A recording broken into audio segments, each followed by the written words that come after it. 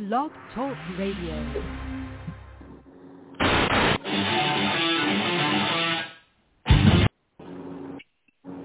No, not quite. You know, this is my umpteenth show driving and talking. I have it on speakerphone. Don't worry, folks.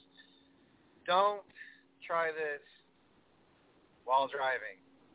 Instead of don't try this at home, right? Anyways, enough babbling.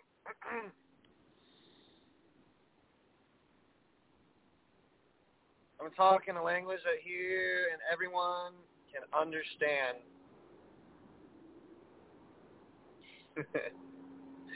Just hit the music.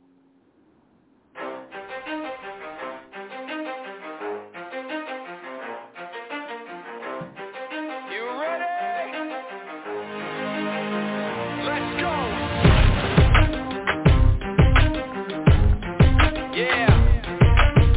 For those of you that want to know what we're all about, it's like this, y'all. Come on. 10% luck, 20% skill, 15% concentrated power of will, 5% pleasure, 50% pain, and 100% reason to remember the name. He doesn't need his name up in lights, he just wants to be heard, whether it's the beat or the mic. He feels so unlike everybody else, alone, in spite of the fact that some people still think that they know him, but fuck him, he knows the code. It's not about the... Well, alright, ladies and gentlemen, let's get this I-70 West review. Not a highway review, but feels like it. I'm driving and I'm reviewing, and I'm really grabbing the attention of drivers. I don't know why. It's because they think I'm some loon talking on the phone to no one. But, you know, that's not true. I'm actually headed back to Kansas City. Anyways, let's get this road on the show.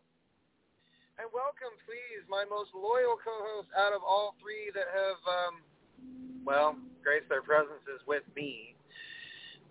Enough formalities, really. No dramatics. Please welcome to Wrestle Radio Network's Saturday afternoon show, the one, the only, and very loyal, Pizza Simpson. How's it going? Let's go, brother. We got a lot to cover. Let's jump right into it. I hope your trip is going well. Let's go straight into Money in the Bank, big dog. Oh, yes, let's, shall we? Okay, straight into Money in the Bank. Ladies six-way. Alexa Bliss. We got Alexa Bliss, Nikki ASH, Natty, Tamina, Zelina Vega, Naomi, and Asuka in the women's Money in the Bank match. What are your thoughts right away on those ladies? I think I speak for some fans when I say this. I appreciate the fact that it was very good taste and had some funny moments with Alexa Bliss. But overall, I'm happy that Nikki won. I'm just pissed off that she won it as a flop, Hurricane Molly Holly type superhero gimmick. I'm not too thrilled with that. But you know what? At least, she won the briefcase, and that's all that matters. So. I agree with that. We're both big Nikki fans over here at this show. I like all the ladies in this match. Pardon me, I forgot that Liv was in this match. And, I think the Nikki superhero gimmick is silly, but I appreciate that she was smart enough to realize what sells in this company. And it's not necessarily about wrestling ability. It's also about how you're able to market yourself. And I appreciate that she was able to come up with a gimmick that is marketable, and she is able to sell shit with. What I liked about this match right away is I liked that Alexa just stood in the corner stoic for like 20 minutes, just staring off into the distance. I like Bliss a lot because I feel that she commits to whatever she's doing, and I appreciate that. And I also think she has the best working fist punch in the game right now. My partner's being nice. I like Alexa too, and I think that it's nice that the company is giving her some direction. And I think that, most people misinterpret it, they're burying Alexa too. I'm like, no. What they're doing is copying and pasting what they did with The Fiend and, just transposing it into Alexa, which is fine. I don't care. I want a match that told me a story. The match told me a story, and women, in WWE, their division is the best for what reason? And I'm sure I'm going to get argued over by a lot of fans. But to me, on what level they have structure, and another level, this match, the women's Money in the Bank ladder match, wow. And my partner and I, we apologize for being wrong, but we didn't expect Nikki to win this match, quite frankly, because what the company has been doing with her is bending her and seeing if she can bend to their will. And my partner is correct. Pizza Simpson is correct when it comes to in professional wrestling, you must bend to the will of the company and see where it goes. And so far, it's turned into something nice for her, I guess. So. Yeah, I think all in all, this was a solid match, but I didn't think that there was anything about this match or any big moments from this match that stood out that really served that much purpose other than Alexa possessing Zelina Vega and trying to possess the actual mechanism that holds the Money in the Bank briefcase. But I really appreciate that Nikki won, and good for her, and I think she's an excellent wrestler, and we're both big fans of Nikki over here, so good for her. Moving on, AJ versus Osmos. I can't say his name. Osmos versus the Viking Raiders. I didn't really like this match very much because I think the Viking Raiders are better than what they deserve, or I think they're better than what they're getting on this show, and I think that this was just a throwaway match. I think this was just a filler match right here, Big Dog. What do you think? I think ever since they've been called up from NXT, they've been, they dominated, and they were doing great. But I guess a lot of guys, the main ones, complain, and if the main people complain, I've been told from the source that if you outshine the boys, it's not going to take long for you to either be a throwaway match or a gimmick that you're not going to be satisfied with. And I felt like this match was also very bad. It's he has to be directed. Otherwise, he's very much not like the Jim Cully, who's also was very clumsy. But I want to say I didn't like this match as well. I didn't either. I think it was just pointless because, okay, let's put them on the card, and it's going to be a time fill slot, basically. I don't know. Normally Vince has a business boner for big guys.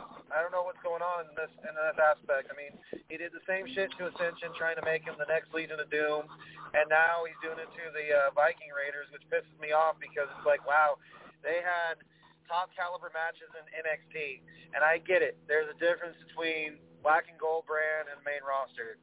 I honestly think there's a lot of, I don't know if there's resentment with the Viking Raiders, and then, the name change, I don't give a fuck. But here's the thing. Their match with AJ and Omos, AJ basically directed traffic. And if AJ has to direct traffic, that makes it harder for the rest of the people involved in his matches, because normally AJ Styles match should be of quality. And I feel like they're kind of denouncing that quality. Not just this match, but others. I digress, folks. But that match was just...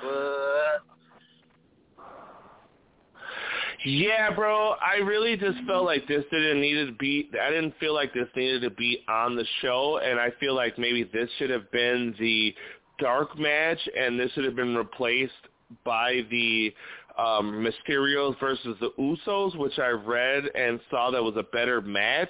I don't mind Osmos as much, but I think he's moving along fine, but I think it's too much too soon, so he can stand to be slowed down.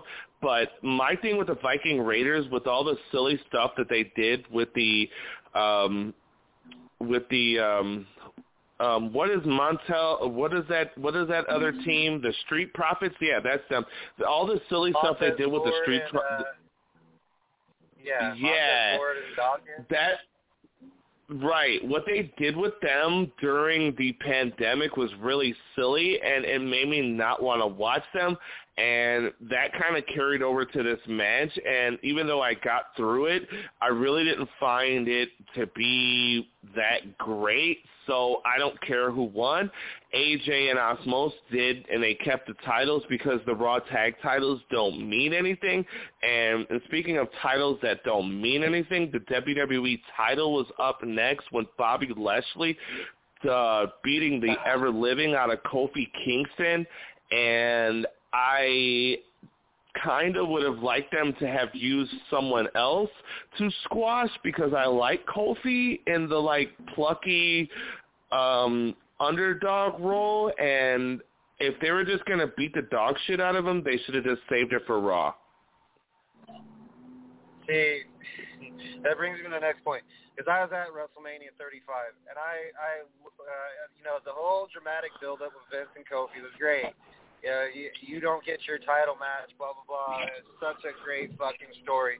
And then I think this is Vince's little, not Vince's little job. There's also more people in the area of Kofi that it's not they don't like him. I feel like you're right.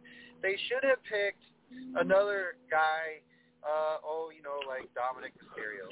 Or I'm just saying, because Kofi Kingston, magnitude, the level that he is, to get squashed by Lesnar in 11 minutes, not even that, and then to get squashed by Lashley, it's like, wow, you guys really don't have any faith in Kofi's ability. They're like, well, he could beat so-and-so, and he can beat other guys, but he just can't beat the big guys. Why not? You had Shawn Michaels beat Vader back in the day. I mean, come on. You had Shawn Michaels also beat Yokozuna. And if we're going big and small, Shawn's not a shrimp. I mean, he's 6 feet tall. Kofi Kingston's not, well, considering height-wise, if I think about this, yes, that was a pointless match to have on Money in the Bank, because we all know that Lashley was at one point feuding with McIntyre. Then he now, for some reason, is facing Kofi Kingston because he didn't like losing to Xavier Woods. So I'm like, why didn't you have him spot Xavier? Why not Xavier Woods? But no, WWE logic. But Kofi Kingston's attached to Xavier Woods, so the antagonists have to get their punishment. Like, what in the actual fuck, dude? It makes no sense to have Kofi Kingston in a match with Bobby Lashley. Why? Why? Because, we can just showcase him on main tapings, but when it comes to pay-per-views, let's fuck him over. I think that Kofi is like one of these guys that they feel that they can just plug into any role, and I don't think that he should just be perceived as just a utility guy anymore. And for him to prove himself at that WrestleMania and put on one of the best matches in a long time and beat Daniel Bryan and win that belt shows that Kofi is a big-time player. And I don't think he should have just been fed to Bobby Lashley. And I just think it just not necessarily meant anything against Kofi. I just think it was just means to serve a purpose, because we just want to get to SummerSlam, and SummerSlam is a big show, and Bobby Lashley versus Goldberg is not something I want to see, because Goldberg is far past his prime, and from his last showings, he hasn't had great matches. So I personally think Goldberg should not even be brought in at this moment, because personally with, spoiler alert, with John Cena being back, I think John Cena being back is strong enough to be big enough to hold SummerSlam, and they can go with somebody else on the show to challenge Lashley for the WWE title. How do you feel? Well, I agree with you, the fact that, it's time for John Cena to come back, and this is like perfect timing because, he just got done with the Hollywood movie. This is kind of the reverse scenario in my mind with Warrior and Hogan. Hogan was going to Hollywood. He was, he's tired, he's beat down, so he had to leave. John Cena, he took his opportunity, went to Hollywood, but now he's back. The same thing, I've heard rumors that The Rock is coming back. I don't know when. I mean, it's projected for SummerSlam, but I got to tell you, dude, I am going to enjoy the fact that people are going to bitch no matter what. They're going to bitch that Roman Reigns is champion. They're going to bitch that John Cena is champion. And then they're going to have Night of Champions, whenever that pay-per-view may be, or Extreme Rules. And you're going to see champion versus champion, and it's going to be the chitastic Roman versus John Cena. That's where this all is ending up, ladies and gentlemen, in my opinion. Because Lashley is champion, I don't care. The man is boring as fuck. And his character, it has a lot of space now that MVP kind of stepped in and helped his ass. Two, whether WWE wants to admit it or not, which they probably won't because they are a multi-billion-dollar company, I feel that Bobby's a champion, and then Cena coming into the picture, oh yes, great timing. You know why? Because Joe Blow fan is going to say, they're going to set him up for failure. They're going to set up Big E. Who gives a fuck? There's a chronological storyline or stories, if you will, or feuds that WWE normally has to follow or abide by for some weird reason. And why not? Big E has the briefcase. We don't know when he's going to cash it in. And where does this tie in with Lashley? There's SummerSlam coming up, and, if Lashley's tired and he's beat down after a match, Big E takes advantage. Voila! New champion, folks.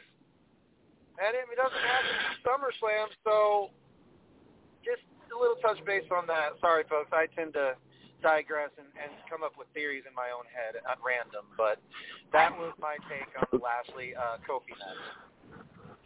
So I'll bring you back in. So moving on with the next match, Charlotte versus Rhea. I fast forwarded this. I can imagine that this was just like any other match that they've had before, and Charlotte picks up the win, or I think Rhea did, or one of them did. Who cares? Did you get who picked up the win in the Charlotte versus Rhea? I think the reason why they were so intrigued with this match was because once upon a time, Rhea Ripley came into WWE in the Mae Young Classic, and a lot of people compared her to Charlotte Flair. Back into this match, they're very identical. They wrestled almost the same, except for one's more of a powerhouse than the other. The match ended in disqualification with Rhea Ripley basically using title belt to basically destroy, Charlotte Flair's momentum, and Charlotte Flair said, I see what you did. Boring, no substance behind it. It's not like when Becky and Charlotte faced each other. It wasn't like when, Bayley was doing whatever the fuck she was doing with Bianca. So no, to sum this match up, it was like, okay, another time filler. How disappointing. It was, like I mentioned before, there's the 50-50 booking theory. Give the fans what they want for half the show, and for half the show, let's just throw it away. Yeah, I don't care about that match, bro. I don't want to see Charlotte in anything. I think she is the absolute most overpushed wrestler in the company, and I don't give a shit what she fucking does in this fucking WWE, bro. That's real talk, bro. I wish Charlotte would leave. I wish she would leave. Well, here's the thing, dude. Like, she leaves for good, almost 5 months. comes back and automatically gets into the title frame picture. Why? She can talk. She can kind of work.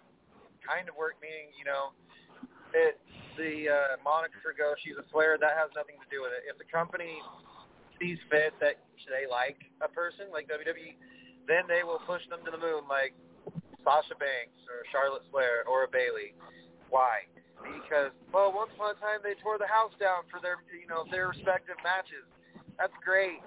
And we focus on now, guys, when it comes to the women's division, because there's other women that could be showcased, and they're not being showcased. They're being pushed to the back of the line. Yeah, and personally, I don't mind that Nikki ASH cashed in on Charlotte and won the title because, like you said, going off what you said, I want to see other ladies defending and challenging for the belt because, like I said, Charlotte is the most over-pushed person in the company. Moving on to the men's Money in the Bank match, I don't remember who was in this. I know that it was Kevin Owens, Big E, Seth, Nakamura, Ricochet, somebody else, and my overall is this really wasn't anything out of the ordinary, and it was just the same spots that you would expect in like a big match like this. But what I did like was when Nakamura had somebody in a armbar and Naka was dangling upside down and Seth did a springboard knee while Nakamura was upside down. I just wanted, before we skip through a lot of this, I wanted to watch AEW and this pay-per-view in one day. So in one sitting, so I did a lot of fast forwarding. So that's why I don't know. I mean, I'm like glazing over like all the backstage stuff. I don't think you really want to talk about that. Well, to fill in what my partner was saying, boy, this felt like old school NXT. The only element missing was Samoa Joe, and that's fine. I mean, these guys can put on ladder matches all night long. I didn't mind it. I thought it was great. I think that Big E, the big ending at the end of the match, picking up Seth and hitting the big ending clean off the top of the ladder was great. These two trust each other. They work each other practically every other show. But I just want to point out something. Thank God Big E finally fucking won. I was surprised. There was a lot of surprises in the men's matches, or in the men's match, I should say. I'm glad Seth did not win. I personally don't care. I think he's not a bad wrestler. Do what? I don't like Seth, and I'm glad that it was somebody else. Thank you. I was going to say it. I wasn't going to. Normally, I'll go on tangent. My partner keeps me in line, so he said it, not me. Yeah, so Big E wins this match, but I did enjoy the fact that somebody got splashed in the face with the dripstick.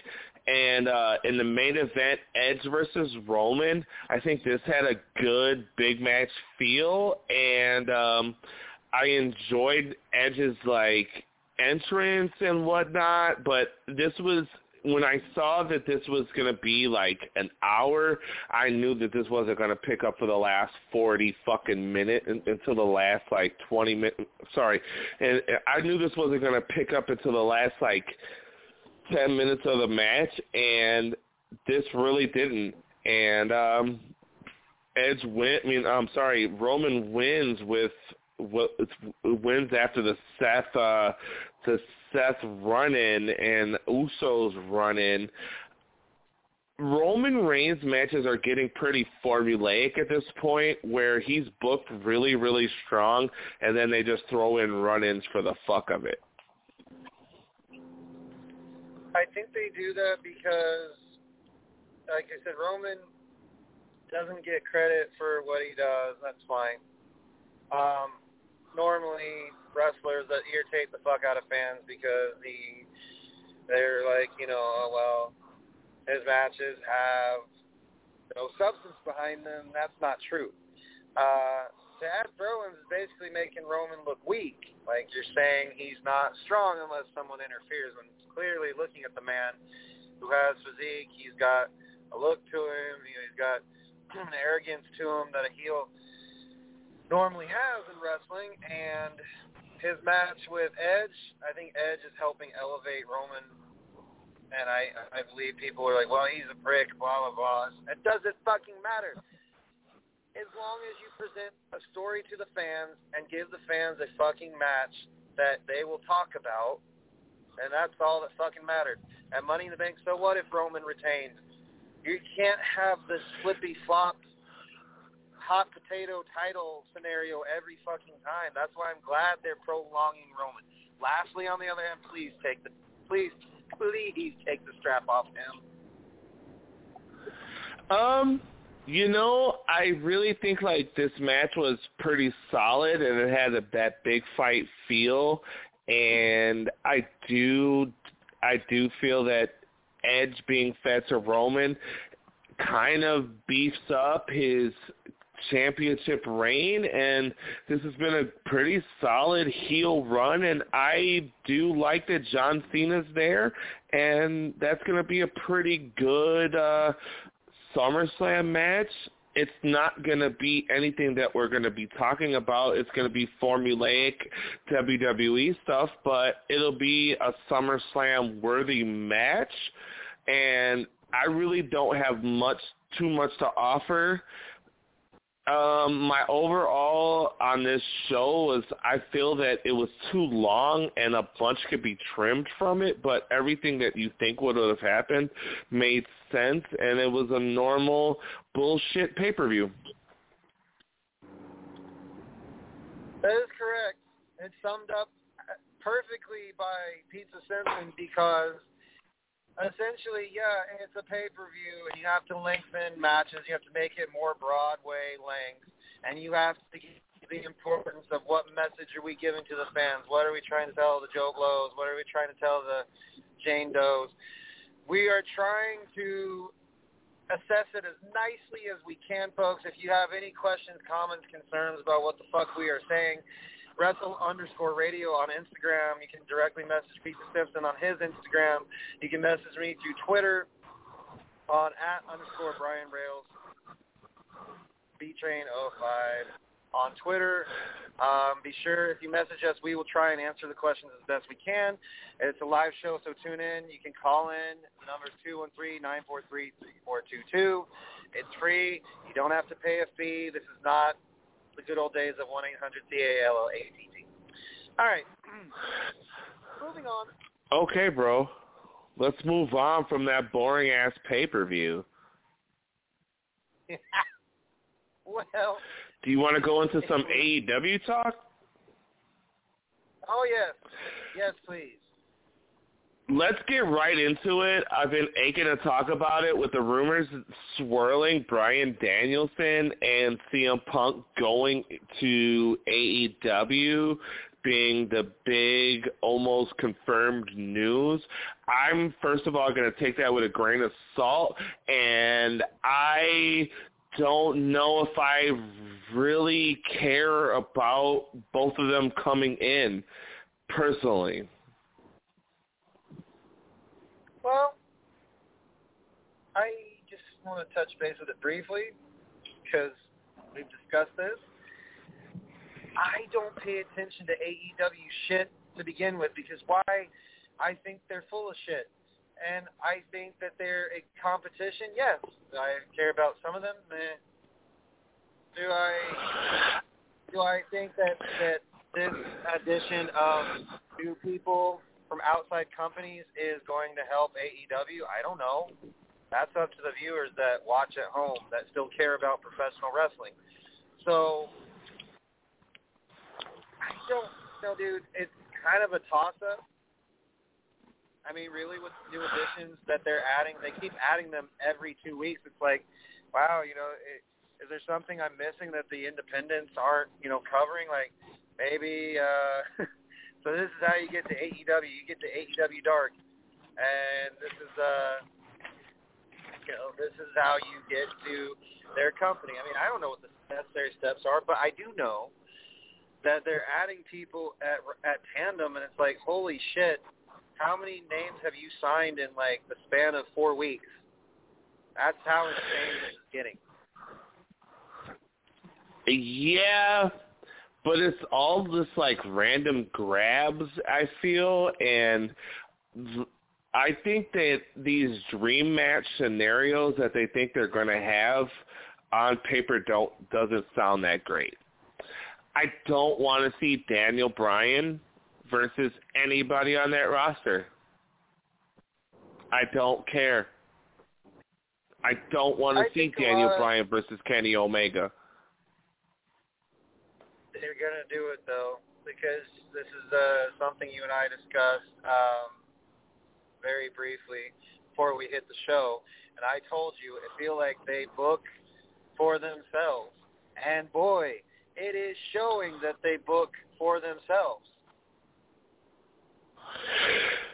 Yes, and we'll definitely discuss that when we talk when we get down into the dynamites from these past 2 weeks.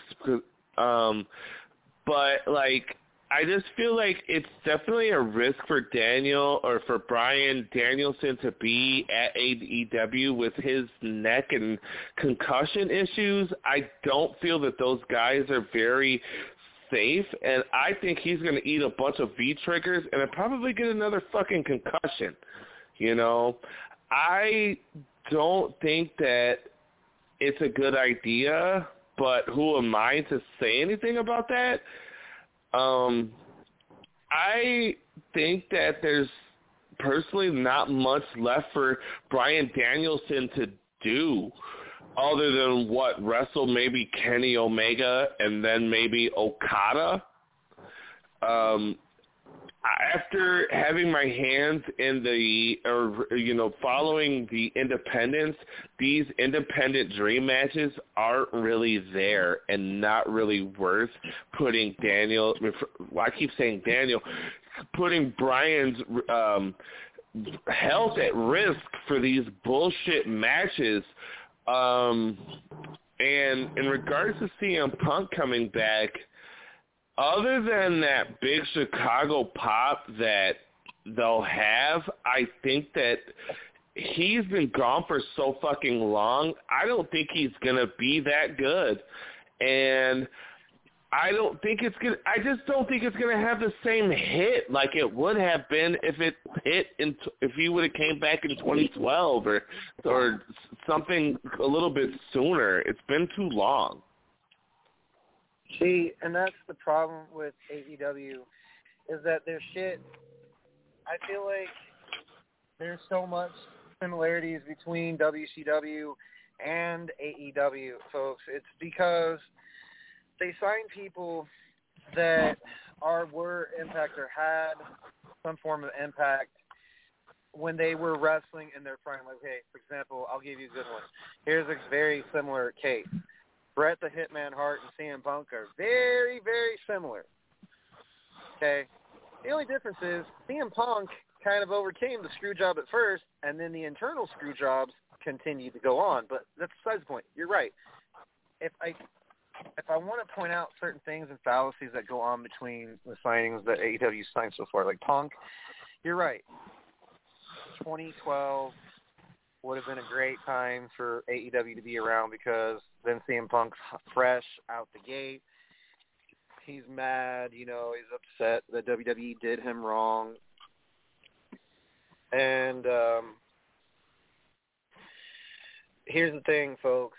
I think I don't speak for every fan, but this is just from a perspective thing.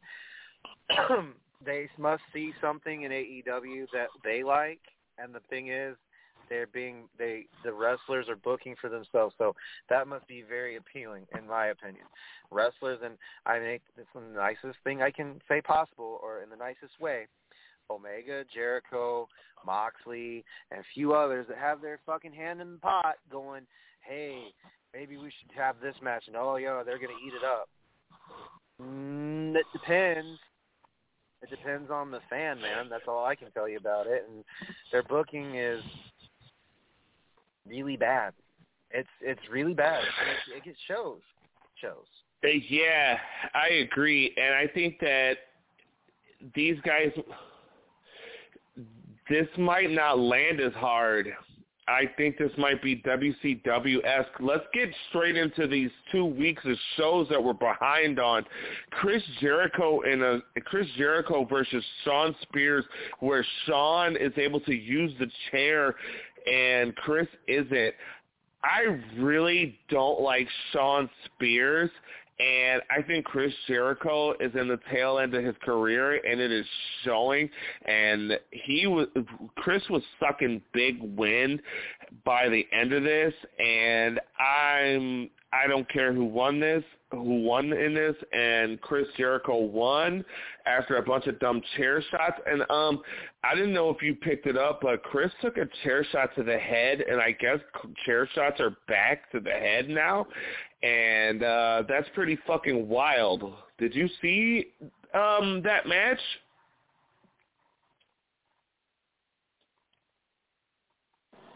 I saw what my friend sent me. That I was going to tell you. I saw that match, and I was like, why are we going back to chair shots at the head where you just clinch and have a go at it, man? That's going to kill your career. It's already killed a lot of people's careers. To begin with, it also causes concussion protocol. I don't care if someone gets hit in the head with a chair as long as, you can wake up Monday morning and say, hey, I'm satisfied with what I fucking did. And two, dude, it was so bad. It's just like you said, Jericho's career seems like it's near the tail end of it, and he's just guiding guys like MJF, But that's just my take on it.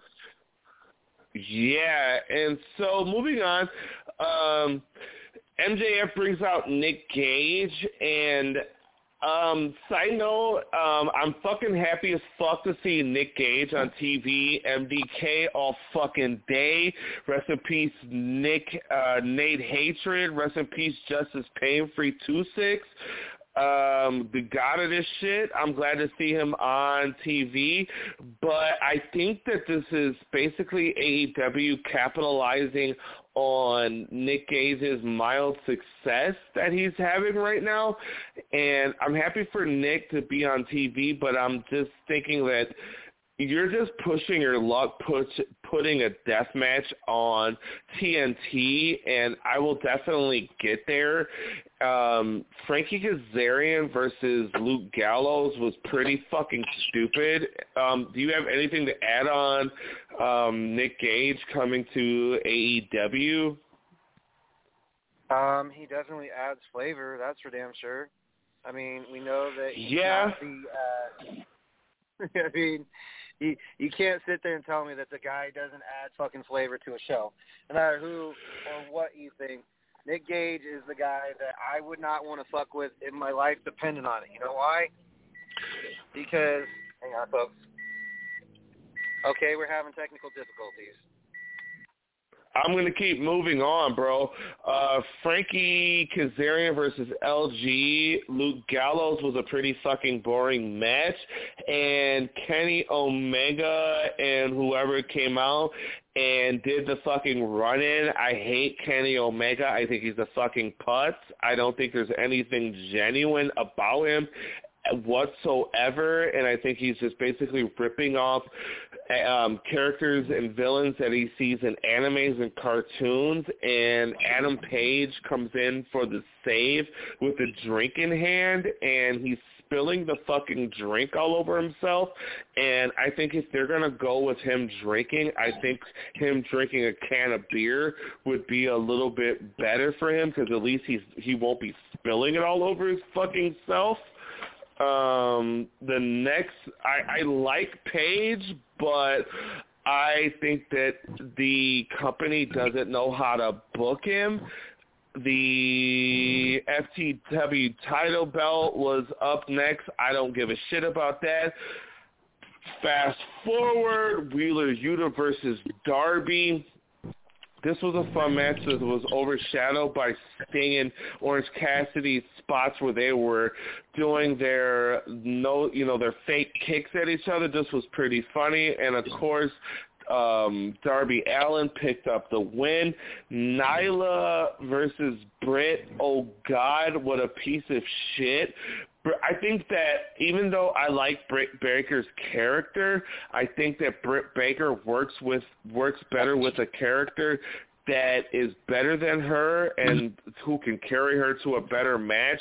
I think that Nyla Rose has checked out and she doesn't seem as ferocious anymore, but this was clunky as shit, and Nyla just kind of sucks, and Britt broke her fucking wrist, so that fucking sucks. So, yeah, Britt taps her out with a broken wrist. Whatever. Boom, moving on. Andrade, stupid dumb promo with Chavo Guerrero coming out. I didn't pop for Chavo coming out as much because I don't really care about Chavo. Death Triangle came out. I can't understand what Pac is saying. So moving on, QT Marshall promo again. Moving on, Butcher versus Cassidy. Cassidy wins. Nothing to write home about. Mox. Okay, in the main event. I'm sorry if I'm cutting through this, but this is pretty boring in my opinion. Mox versus Archer in a wannabe death match. Archer picks up the fucking win. I'm gonna tell you, after watching a bunch of death matches, I found that this match wasn't that great, and I didn't care to see any barbed wire or anything like that. And I really didn't give a shit about this match, bro. I'm going to move on to the next week of TV tapings. If you have anything to offer, yeah. Well, I've seen Moxley's and Archer's work before, and then, AEW, I think they are trying too hard with what you basically assessed. Like, wrestling shows can be a bit of flavor of ice cream to a certain fan, like some guys like death matches, some guys like, the occasional fill-in female matches. I feel like AEW is basically trying ways like, oh, we're different, we're original. We're going to show them that we can have blood and guts, on our TV show, and we can have people get injured to make it organic. That's all fine and dandy, but guys, you're missing one thing, and that's, have structure to your goddamn show. They have some, but it's so all over the place, chaotic. It's like me on a rant, okay? I have points. It takes me a while to get to them, but come on, my show just can't be all rants. I had to divvy it up and make it smooth and cleaner, so that's where Pizza Simpson came in. AEW, holy shit, straighten your shit up, please. In some aspects, please straighten it up. Yeah, let's keep it moving because we got a lot to cover. That show kind of, for me, wasn't that great, and the next show for me really wasn't that great either.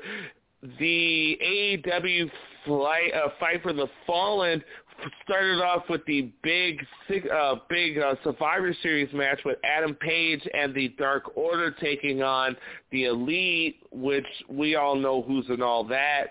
Fast forwarding straight to the end, man, I'm not even going to go through the details, but the Elite win again.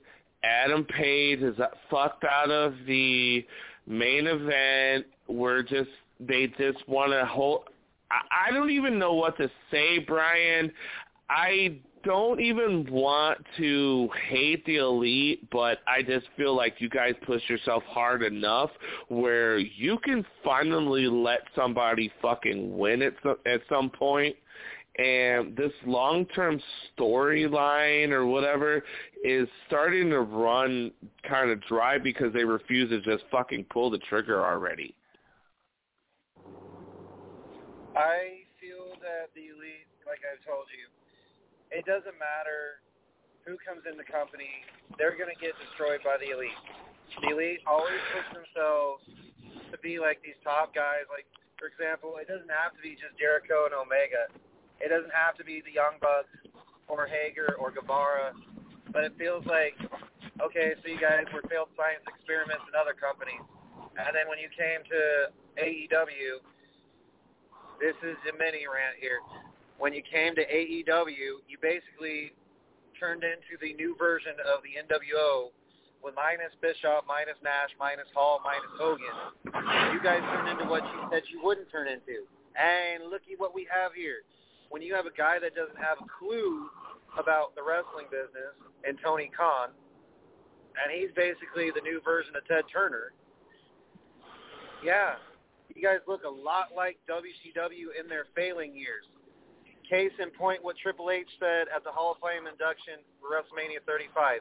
In about 5 to 7 years, give or take, you guys are going to be knocking on his doors for jobs.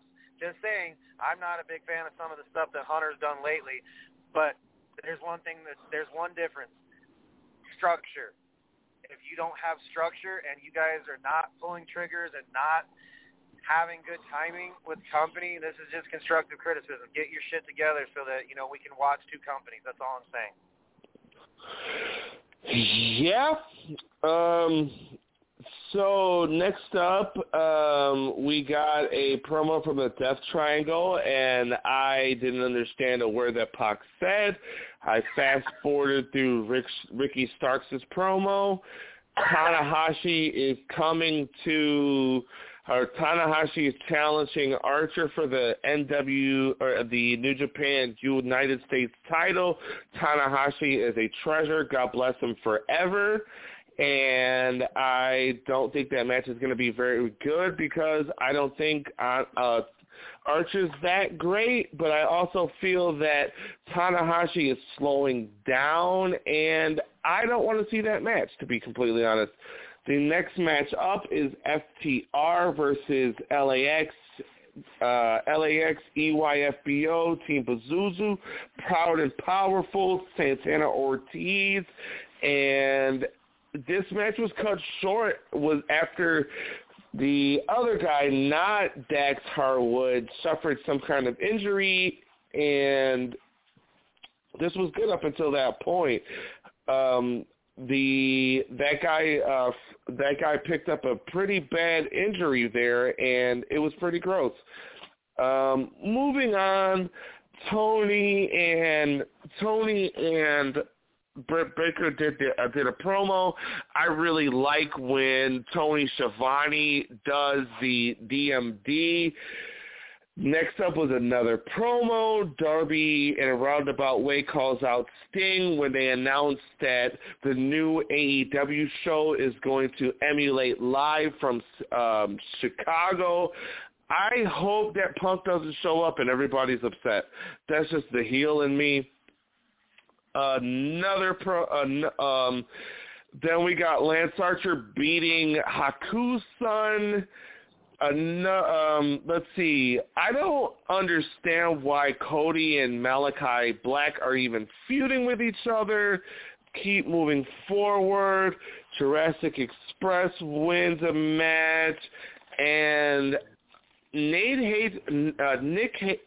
Gage.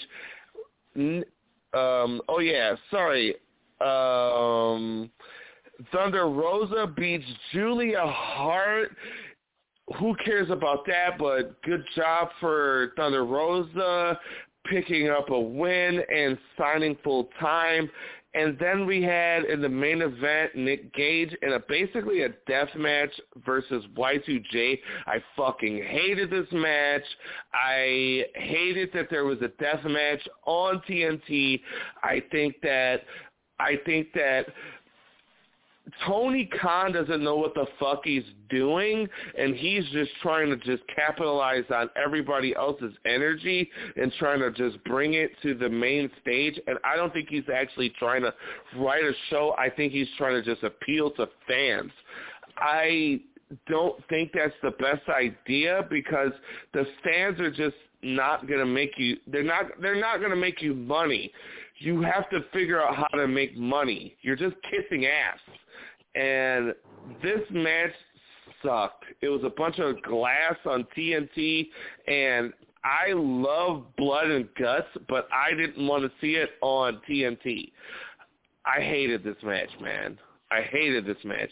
And after Y2J picked up the win in a pretty stupid death match, just like AEW always does, they book for angles in reverse, and instead of doing the death match next or later in the MJF feud with Chris Jericho, they're bringing back Juventud Guerrera, and I think this would have been a better match to have instead of the blood and guts match. I want to like AEW, but it keeps going backwards and forwards, man. And that brings me to a wrap on AEW for this week. So that's a wrap on AEW, huh? I think we bodied them pretty bad, my friend.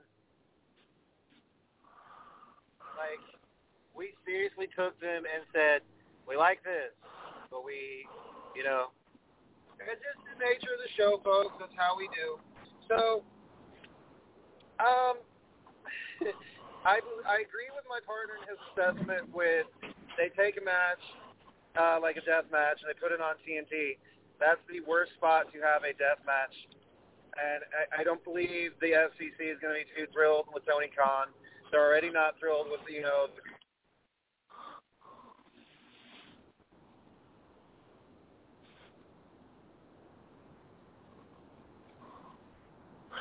Hello? And so, so I'm just like, it's not just that. It's the whole situation's like this. There are certain guys that he and I both like in AEW, and we want to see them do well. It's just they keep making, I don't know if it's like monumental moves just for like the showcase and bring these guys in like Punk and Bryan Danielson.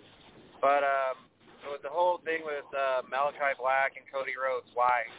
Does Cody need that much more stardom? I mean, he already garnered the attention in Ring of Honor. I mean, I went to that show, dude, back during WrestleMania weekend. Let me tell you, that version of Cody, cool. This version of Cody, it's just, I mean, it's a toss-up. It's a toss-up. Let's just leave it at that. Yeah, man. Maybe I'm just a little bit more older, and I just feel like it just feels very WCW with a lot going on all at once. I'm ready to move on to a hot take because I got 3 questions I need to ask you, bro. Okay. Well, before you do that, I'm going to do something. Let's see here. If I can, let me see if I can start the music for that. But just before I do not own the rights to this music procured by Zapp and Roger. I'm not by my laptop, folks, nor my iPad has Wi-Fi out here in the sticks. So I apologize for that. So let me just see if I can get the track, and then we'll go to one hot take. Okay, here we go.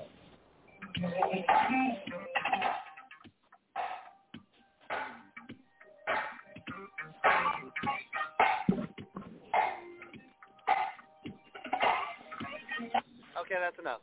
So let's get going. One hot take. Sorry, we're having technical difficulties. And go. Let's get straight into it, my friend. I'm going to blow your mind right now and hit you with the hot news. Bray Wyatt has just been released by the WWE as within the last 2 hours. What are your thoughts on it? Uh-oh. That might be a release that Vince regrets, and I know why. Just to be brief, since I've only got 3 minutes on the clock, you think that sign or release is not a big deal? Yeah, it is. Yes, it is, folks. Bray Wyatt's a very big deal. That's the man that had a lot of cell phones lit up in arenas. That's the man that sold tickets. Yeah, John Cena sells tickets, so does Lashley and all of them, but ooh, that's a uh-oh is all I can tell you. Okay, excellent. Moving on, the next question. Karrion Kross has been brought in while still as the NXT champion. He lost to Jeff Hardy. The angle is they're just going to try to have him lose and then try to have him snap, and Scarlett is going to come down and bring him back down and make him the perfect killer that he always is. Do you think having him lose a bunch of times is a good or bad thing? That's going to kill his character, to be honest with you. I don't know what the hell they're doing with Karrion Kross. I mean, I think that in my personal opinion, they need to let some guys loose. This guy is being caged in. Let his character loose. That's my take on Karrion Kross losing a bunch of times. It's not a good idea.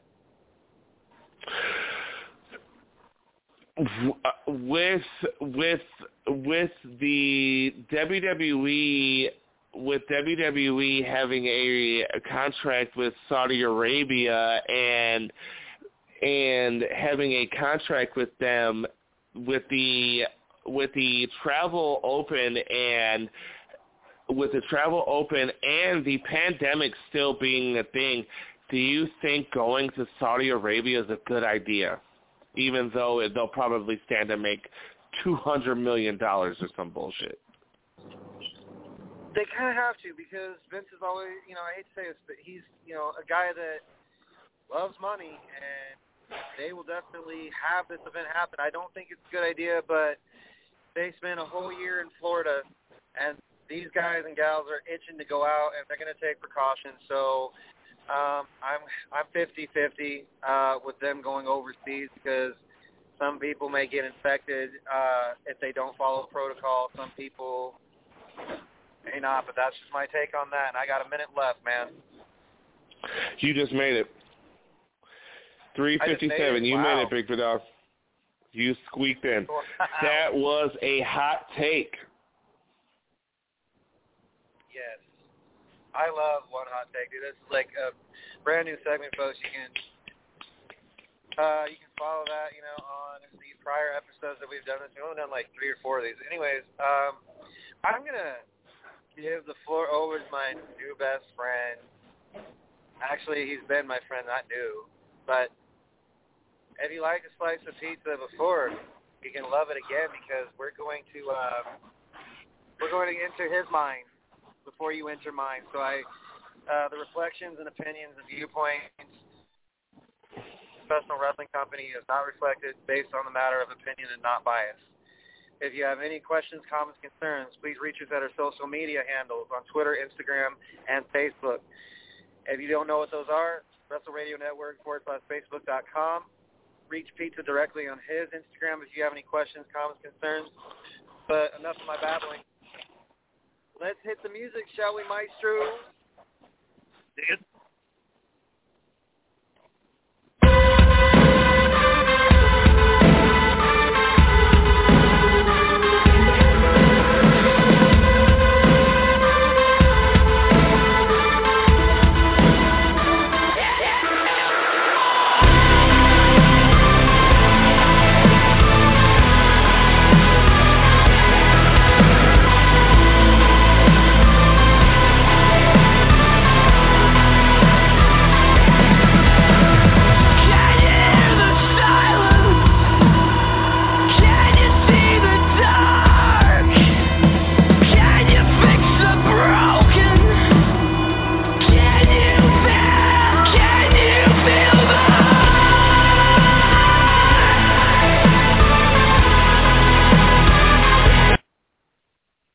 All right, Pizza, take it away. Ooh, my fellow slices of pizza. Let's get right into it. And this was a fun week that didn't have a lot of death matches, but I fell into some crazy stuff this weekend. And we're going to get right into it with the WWR show, Pain for Pleasure. we got in the first match, Ashley Vox versus Jody Threat. Jody picked up the win with a big torture rack bomb. Ashley Vox was the vet, and so this was kind of an upset in the next match. Becca, who has a plucky 80s gimmick, picks up the win over Ashley Vox's sister, Demi XO, with a high kick. This was a solid match, and this was a fun way to start the show. In the next match, we had an intergender match with Armani and somebody else taking on, wow, my notes are terrible, McCoy and Dasher Hatfield's son, with Armani and Jody picking up the big win. This was obviously something that I really wasn't paying attention to. So moving on, Vita Scott, who I think is a terrible wrestler and always kind of fucks up, she lost in her open challenge against Skyla. So far, this was a safe show, but this was something I would have enjoyed on a Sunday afternoon, but it wasn't very great. Rebecca Scott, this was her first match. She was taking on Kayla Sparks. This was Kayla Sparks' first match after 14 years. Rebecca picks up the win with a big snap DDT. In the co-main event, Kennedy Copeland took on Ricky Shane Page. Ricky, being a ginormous man and a 20-year vet, taking on the plucky young star Kennedy Copeland, was a true David versus Goliath match, with Ricky essentially just tossing Kennedy all around the ring. Ricky picks up the win.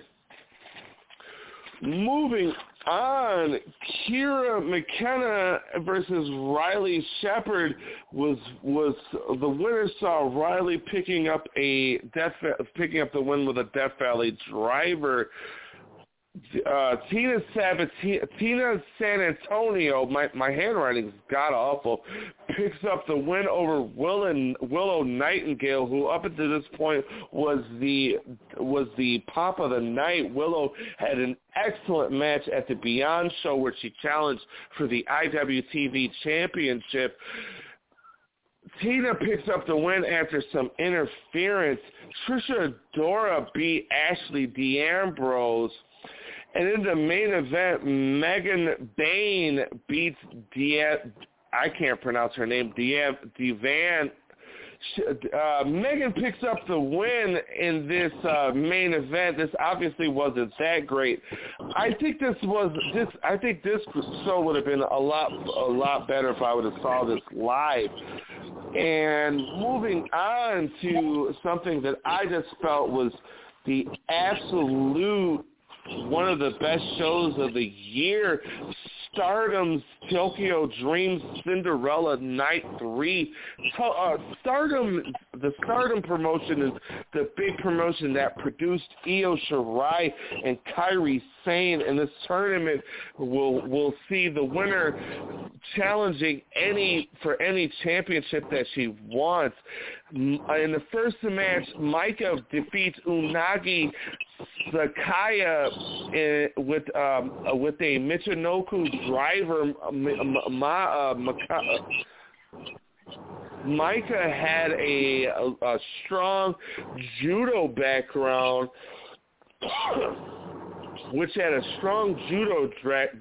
which really played up to her win. In the next match, Himekaya defeats Saya Katami. I'm so sorry that this match is my pronunciation is terrible. Saya wins with a Fisherman Buster dropped into a tombstone pile driver. This was an excellent match, my friend. Let's see what else. this was an excellent match. These ladies were fighting very, very hard.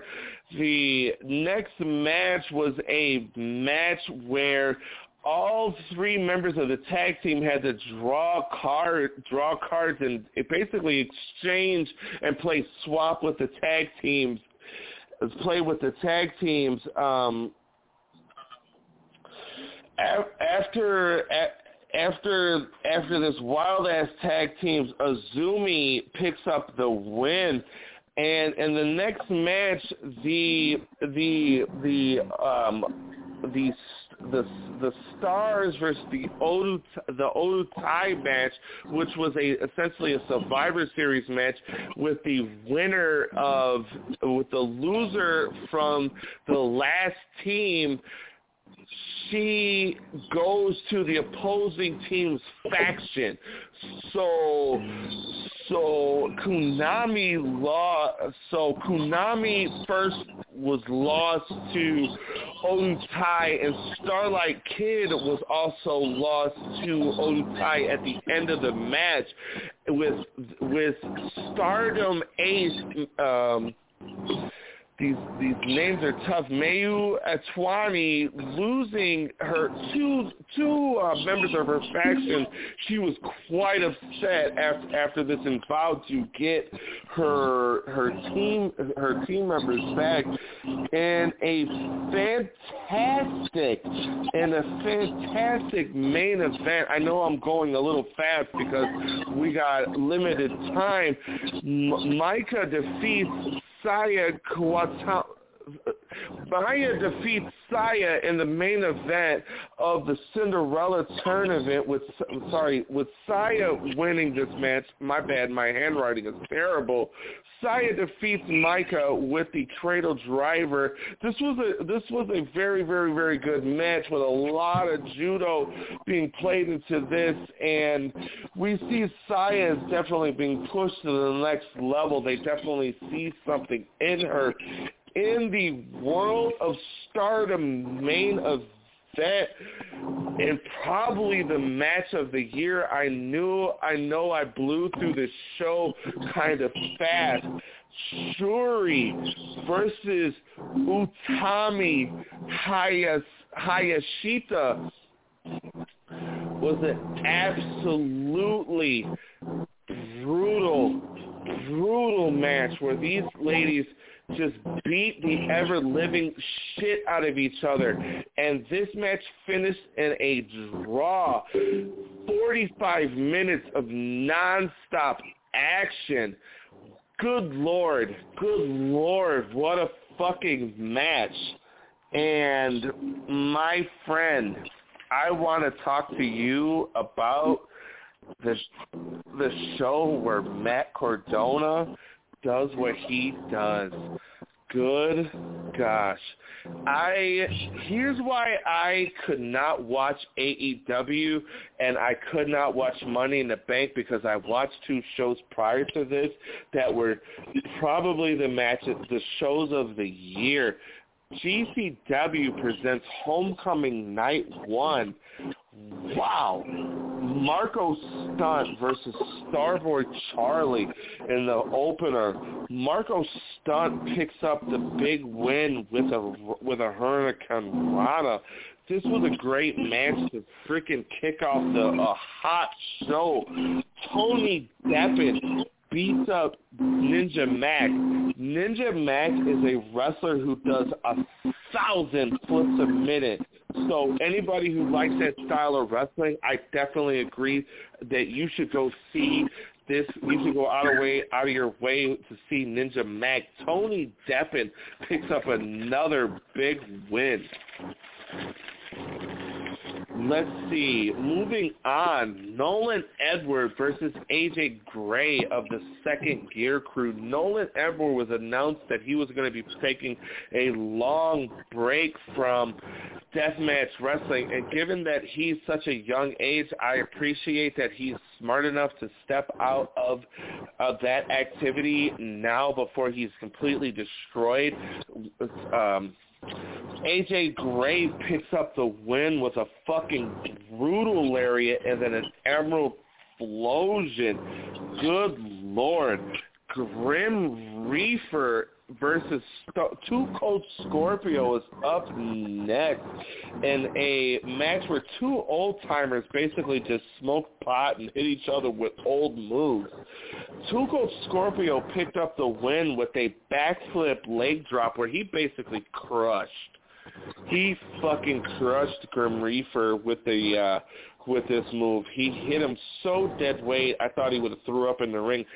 They were smoking weed through the match, which was wild. And coming up next was Drew Parker versus Alex Colon. Drew Parker, good God, man. This is the young deathmatch prodigy who's 23, who just won the Big Japan Deathmatch Championship, who's bringing it back to America for the first time, taking on Alex Colon, who's just a disgusting freak who just keeps on winning in these fucking death matches. This was disgusting. Disgusting, with a lot of glass being broken, man. A lot of glass being broken. In this match, Drew Parker's Deathmatch Championship was on the line versus Alex Colon's Game Changers Ultraviolet Championship. And in the end, Drew Parker hits a gigantic swanton and then chokes out Alex Colon to win both titles. Good Lord, this was gross. I can't even tell you, man. This was something that had to be seen to believe. After a wild, disgusting glass match, and after getting all the cancer dust out of the ring, we had a big 6-man or 8-man scramble match with a bunch of guys in this match. I wanted to really touch on one big spot. This was one of those big crazy spot matches that you've seen 1,000 times, but it was definitely something. It was definitely good.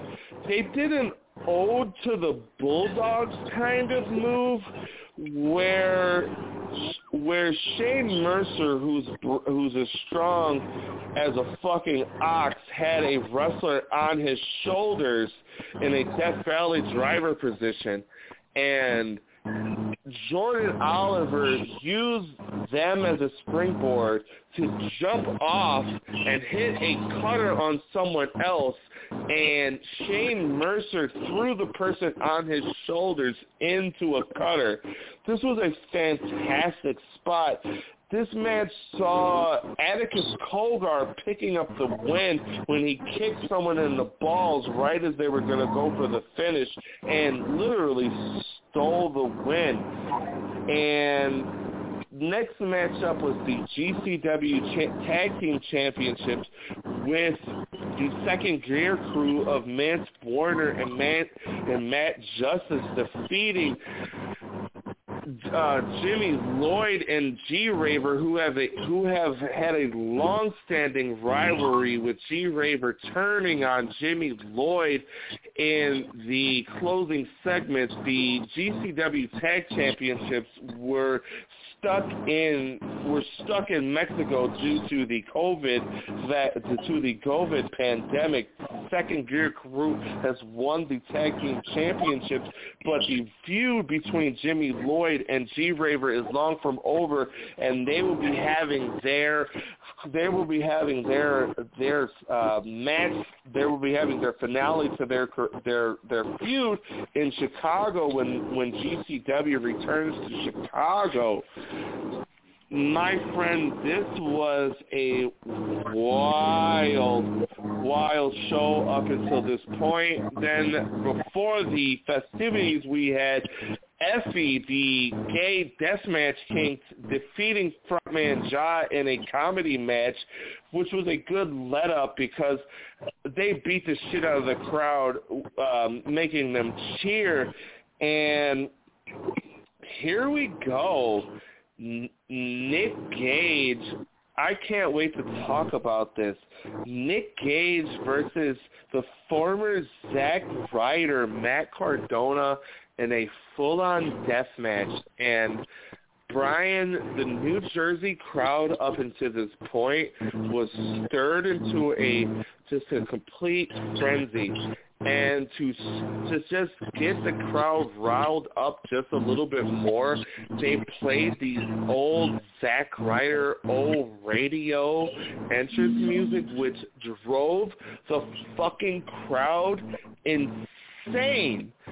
And so after barely being able to get to the ring, Matt Cardona had to come out with his own personal security to get to the ring. And when it was time for Nick to come out, it was probably the best entrance I've ever seen in indie wrestling, where it just felt like a 2,000-person mosh pit converging on Nikki. So after a long entrance, we finally get the match in the ring, and man, this picked up right away, and I'm just gonna cut right to when Matt hits the glass. And my friend, when he hits that glass right. He hits it so good and so many times that he just starts bleeding. Matt's shirt went from white to red within an instant, and to sell this, he starts crying. He starts crying during the match, and it was incredible. It was incredible. After being tortured by Nick, the 440 faction runs into the ring, and Ricky Shane Page, who was trying to play face for the last 2 weeks, who feuded with Nick for the last year and a half. I hated this ending. Who feuded with Nick for the last year and a half. He fought off 440 for a second and then kicked Nick in the balls. And so Matt Cardona was able to hit his finish and steal the Game Changer Wrestling Deathmatch Championship, which just incited a garbage riot.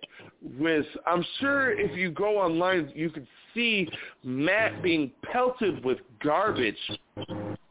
But I hated this finish because this made Nikki look stupid, because why would all of a sudden, after killing each other for the last 2 years, would Ricky Shane Page and Nick Hatred, why I keep saying Hatred, Nick Gage be on the same page?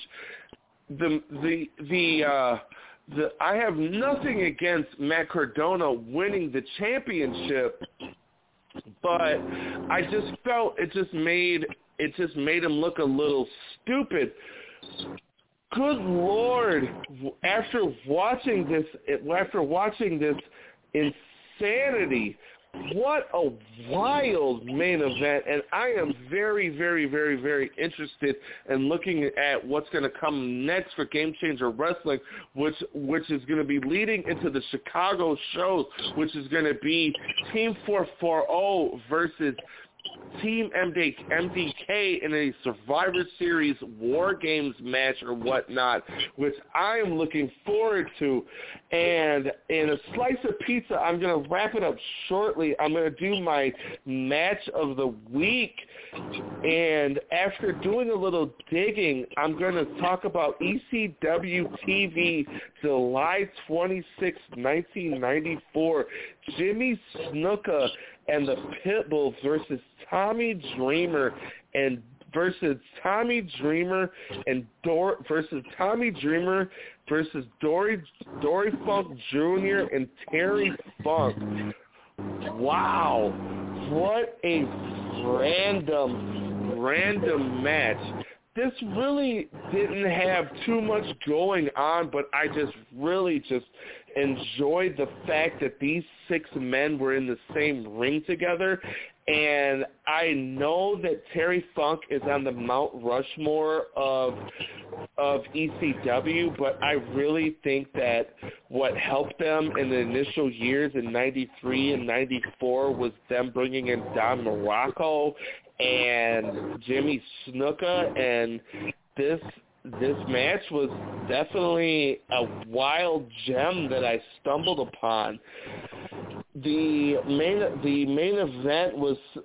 event of this wild match was won when Pitbull accidentally knocked Jimmy Snuka over with a clothesline, and Tommy Dreamer, who was still in the suspenders, rolled up Jimmy Snuka for the win. Wow, what a little gem! If you do a little digging, wrestling fans, there are some cool stuff to find. All you gotta do is be willing to look, and that is all I got for you for a slice of pizza. That was there's a lot of covering of professional wrestling. It's more than just 2 companies spoke. And I grew up in the East Coast watching ECW and WWE, but mainly ECW before I saw WWE. And I remember that match with Terry Funk and Dory Funk Jr. and Tommy Dreamer and Jimmy Superfly Snuka. I had forgotten that Snuka had traversed other companies, but it is what it is. So I'm gonna just fair warn you: if you think that Slice of Pizza was not insightful, then you're wrong. It is very insightful. And 2, I cannot guarantee that you will not come out the same after listening to this next segment. The following segment, folks, contains language that is not suitable for minors under the age of 18, and they're already back to school. So if they repeat what I say, then there's something severely wrong with them or severely right with them. The second one, folks. The second one. All right? Without further ado, I've got some things that I like to get off my chest in a very, logical, chronological way this time around, not just one big giant rant.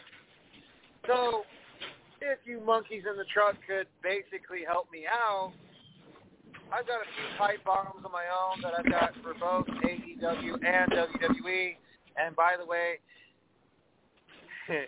like I said, could you please, monkeys in the truck, hit my music? Because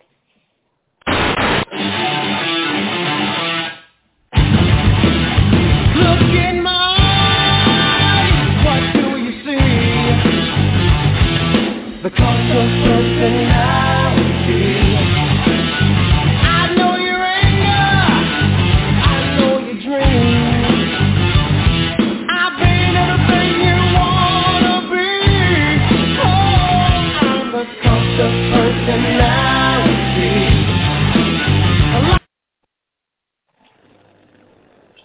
According to certain sources, and more than just one source, according to NoDQ.com, Ringside Wrestling News, and multiple other sources that have cited WWE losing to AEW in ratings. To me, wrestling, folks, has never been just about ratings. And what Vince said at last meeting before I touch into the numbers, Vince basically said, perhaps maybe we should afford them more talent. He ain't wrong in some aspects. Because what is AEW essentially doing with the talent that he has given to them? Jim Ross, okay, I love Jim. I think he's great. I'm not touching base with commentators. I'm touching base with actual, talent that has worked themselves into the AEW fold. Guys like Shawn Spears, guys that were rejects from NXT like Orange Cassidy or Sammy Guevara, guys that didn't really have any place on the card, like Jon Moxley, or a long time ago in 2005, like Kenny Omega.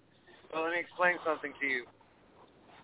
If the demographic states that over 1.048 million viewers have watched AEW, it's because, like I said, they are the new shiny toy that's been around for only 3 years. Since their inception in 2018, just tell you, I've noticed some things. From what my partner mentioned earlier with the unsanctioned, so this is, to bring about no lawsuits, and they're just guys wrestling, Chris Jericho and Shawn Spears, if you want to get into specifics. Do you know that there are several cases that have come from having multiple chair shots to the head or the spine or various other body parts in professional wrestling have caused concussion protocol? And not going to go into it, but Benoit, anybody? Jericho said we used to just clench our teeth and we used to just have the guy rear back and hit us with chairs. Is that what constitutes in 1.048 million viewers? No.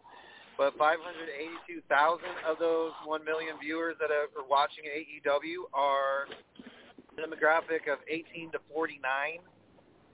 I think some of these guys are fans that are wanting to see hardcore, and they're wanting to see things that they won't see in WWE. Some watch both. Some are a bunch of, this is just for you guys. You guys are, how do I put this? You're not smart, but you guys are essentially the ones that say, well, I like this because, it's better. It's pure wrestling. There's no such thing as pure wrestling. Okay? And what I mean by the title today, folks, is our trash, your treasures.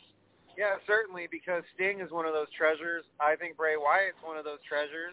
Sting maybe not so much as Bray Wyatt, because WWE, there are certain guys they did not know what to do with, and Bray is one of them. He's one of those guys that you don't know whether we should dip into the jar and pull him out and just be like, okay, well, cool, we're going to shine you up and we're going to give you this gimmick. The Fiend was gold. And his match, John Cena at Mania 36, Bray Wyatt, I want to just point this out to you. The reason why it seems like WWE's trashed some guys and they're not satisfying their happiness and their own personal gain and company and all that, while AEW is kind of leaning out like desperate hookers, looking for that guy to give them money. And it's like, here, come here. Like, come on, guys. You guys are way better than that, and I would like to think that AEW is not pining for former WWE talent, but they are, and it shows. I mean, to go from making the statement at the beginning of their inception in 2018 of, we're not going to be heavily saturated with former WWE talent, is bullshit, one word or two. Because it seems like to me, all AEW's done so far is capitalize on WWE's releases. And capitalize is not the adjective to describe what AEW has done with said former WWE talent. FTR, great, okay? You re-signed Jake the Snake to mentor the young guys. I mean, there's a shit ton in AEW Dark. Are those guys getting a push? Probably not. AEW Elevation. I mean, I can just tell you, it's smart to give a door of opportunity because you never know when your name's going to get called, but if we're just basing this off ratings, sure, AEW wins. AEW is winning hands down because something is not being satisfied in the quote-unquote pure wrestling fan's mind. In other words, snobby smart. I'm just being dead fucking honest with you. Okay, we're all fans. We all know what we like. We all know what we don't like. Okay? What I don't like is that both companies are just being snobs. They're like, well, this is working for us, so we're going to go with it. That's not dumb. That's smart. But when they when WWE gets something that they have that's working, they all of a sudden kill it off and make something new. Okay. Like, for example, if you want specifics, like, okay, Lashley McIntyre was getting stale. So they move on to McIntyre and someone else. And then they purposely bump Cesaro out of the picture completely after his match with Roman because they're like, well, you guys have been complaining about Cesaro, so, you know, we're going to give them to you for one brief hiccup, and then we're going to put him somewhere else. We're going to put him elsewhere. You know, a lot of guys and gals must have patience with that because if it were me and the company, I probably would have CM Punk'd the whole thing and said, great, you give me a push after 3 fucking years of working for you, that's just grand. They do. What I'm getting at is WWE and AEW does certain things that irk the ever-living fuck out of me and some others, and that's, you guys are not better than one another. You basically are doing similar things, signing, you know, former talent. WWE hasn't signed anybody from AEW that I've been aware of and that I've read reports on. And to say something at a meeting that's very condescending but kind of true, like, okay, let's try your hand at getting some of our former talent because we have so much cap space to work with.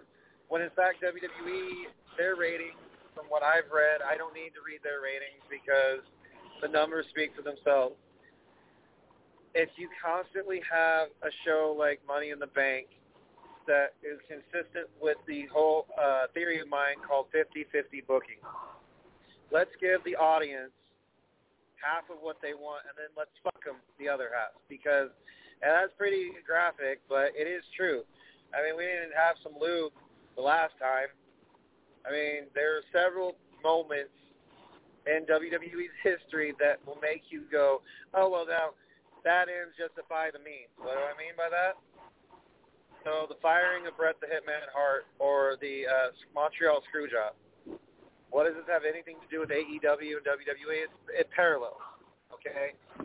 You have guys like Bryan Danielson and CM Punk I'm not going to touch on too long, but I'm going to say the following. The quality of those two, it better be worth it. And that's all I'm going to say. And it sounds like I'm very biased and that I only pay attention to one branch of wrestling. No. I do on occasion hop on Facebook or on Daily Motion and I catch other wrestling promotions. And let me tell you, it's very difficult to get into wrestling sometimes when all you hear from two companies is, we signed this person, and we signed a very big independent name that we're just going to waste for 3-4 years. Robbie E., Jesse Camara, I mean, list goes on, folks, of things that I'm starting to really get irked by that WWE and AEW is doing. As far as credibility goes and stories, you guys are both wrapped up in your own little world, and that's fine. In some instances, I don't give a fuck. But if you're presenting something to an audience it's got to be deeper than what you guys like. It's got to be something that invites the fans in, that lures us in, that has us hook, line, and sinker.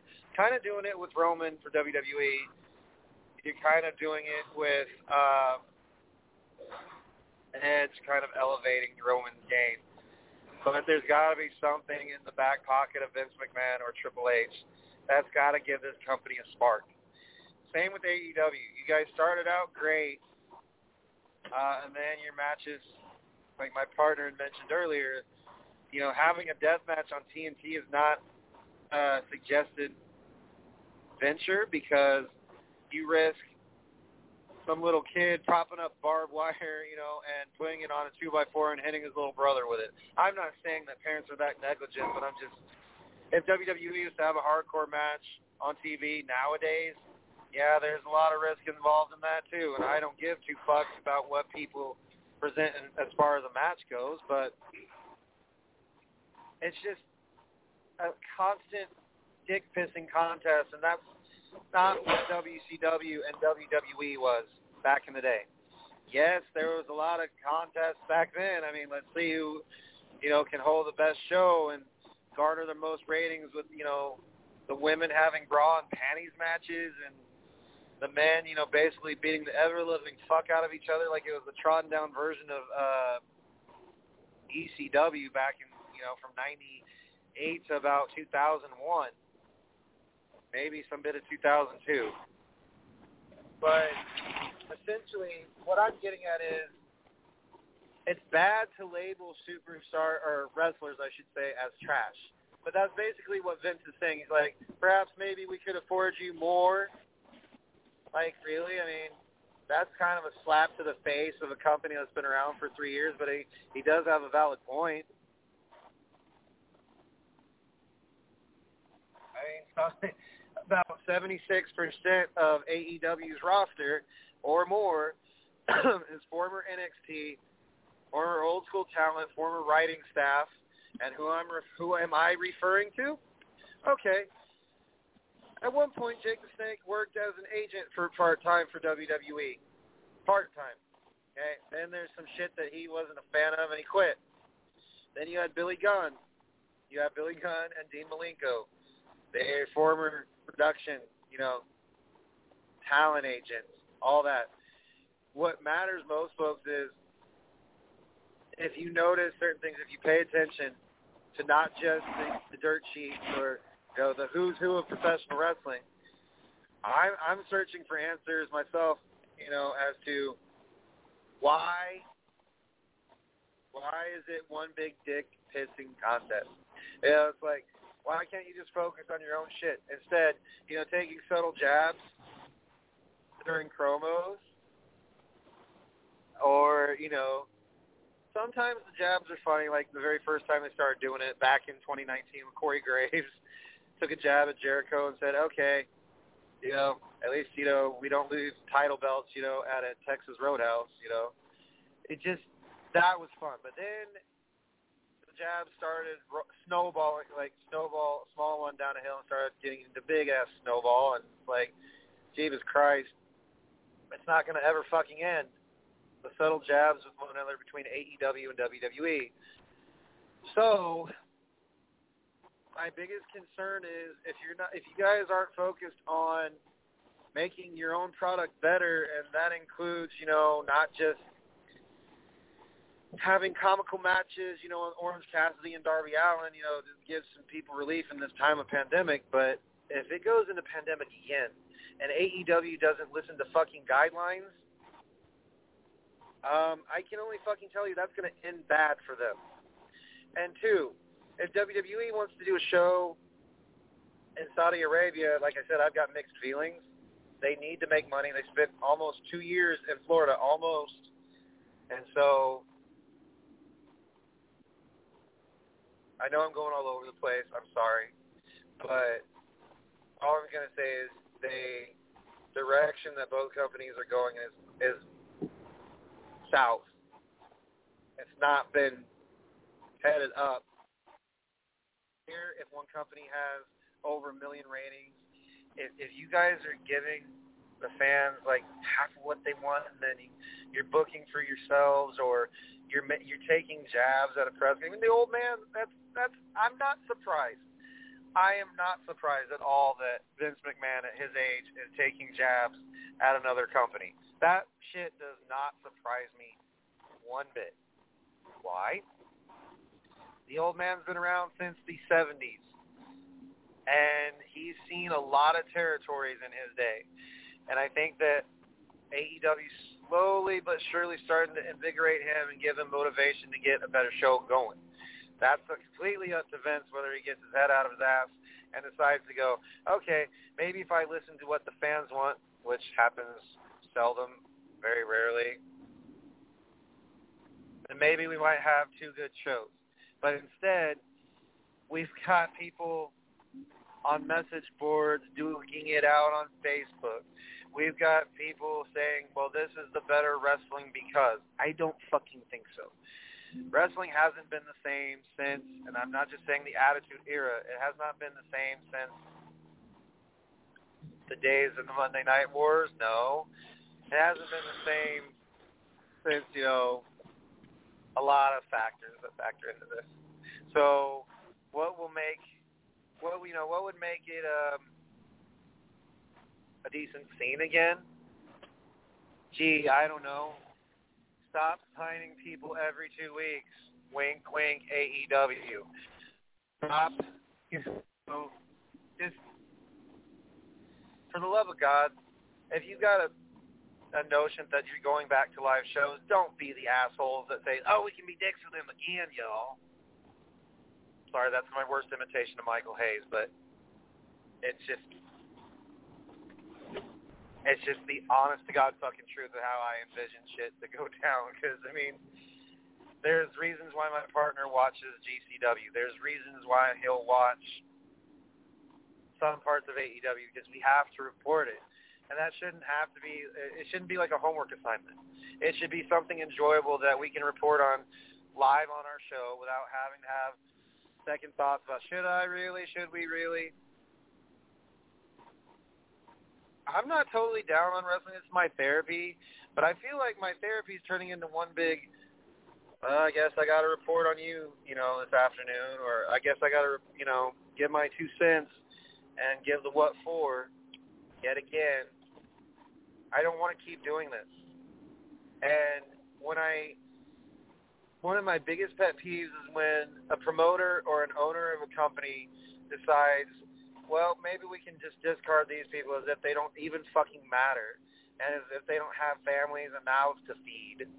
So they're just like one big I forgot you package. And yeah, some names are not impactful, like The Rock or John Cena or Bray Wyatt. Well, actually Bray Wyatt is. But what I'm getting at is there needs to be consistency on both levels or both companies. Let me rephrase that. There needs to be a level of consistency. And if you're basing this off of, well, we're just getting ratings, man, we're getting draws, we're getting greatness out of it. No, you're not. This is a direct message to AEW and some of the talent that's, booking for themselves.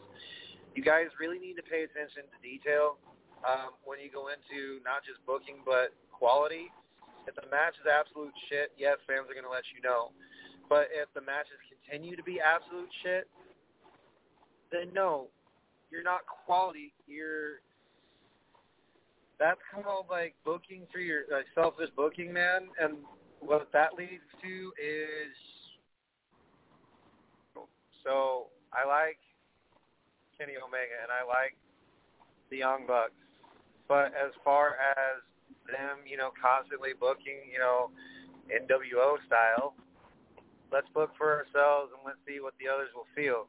I'll tell you, I don't speak for them, but if you're in a company and you know that you're bound to lose to these guys, and you know that you could have a decent match, yet you get pushed to the wayside, that's not good. Also, I'm going to flip over to WWE. When you have guys like Karrion Kross, who's going to face Samoa Joe at SummerSlam, we all know that Karrion Kross is probably going to go win that match because Samoa Joe's kind of like past time already in NXT, or maybe not, I don't know. If you guys want him to go on a constant losing streak on main roster, that's not healthy for his character to be dominant on one end and then up on the other. So it's a conflict of, character, like how to package him and how to portray him to an audience. Like, I get that's one of your sick little mad science experiments that you do with NXT guys and gals.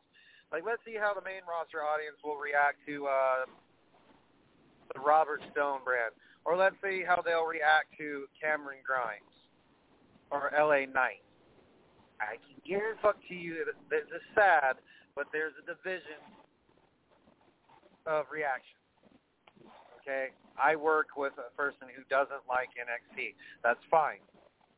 That's because main roster's audience is not acclimated to liking the black and gold brand, and that's also another thing. when lack of promotion from the brand that has helped you, and you just take them and copy and paste them and mold them into what you want, that's one thing. That bugs the fuck out of me. Like,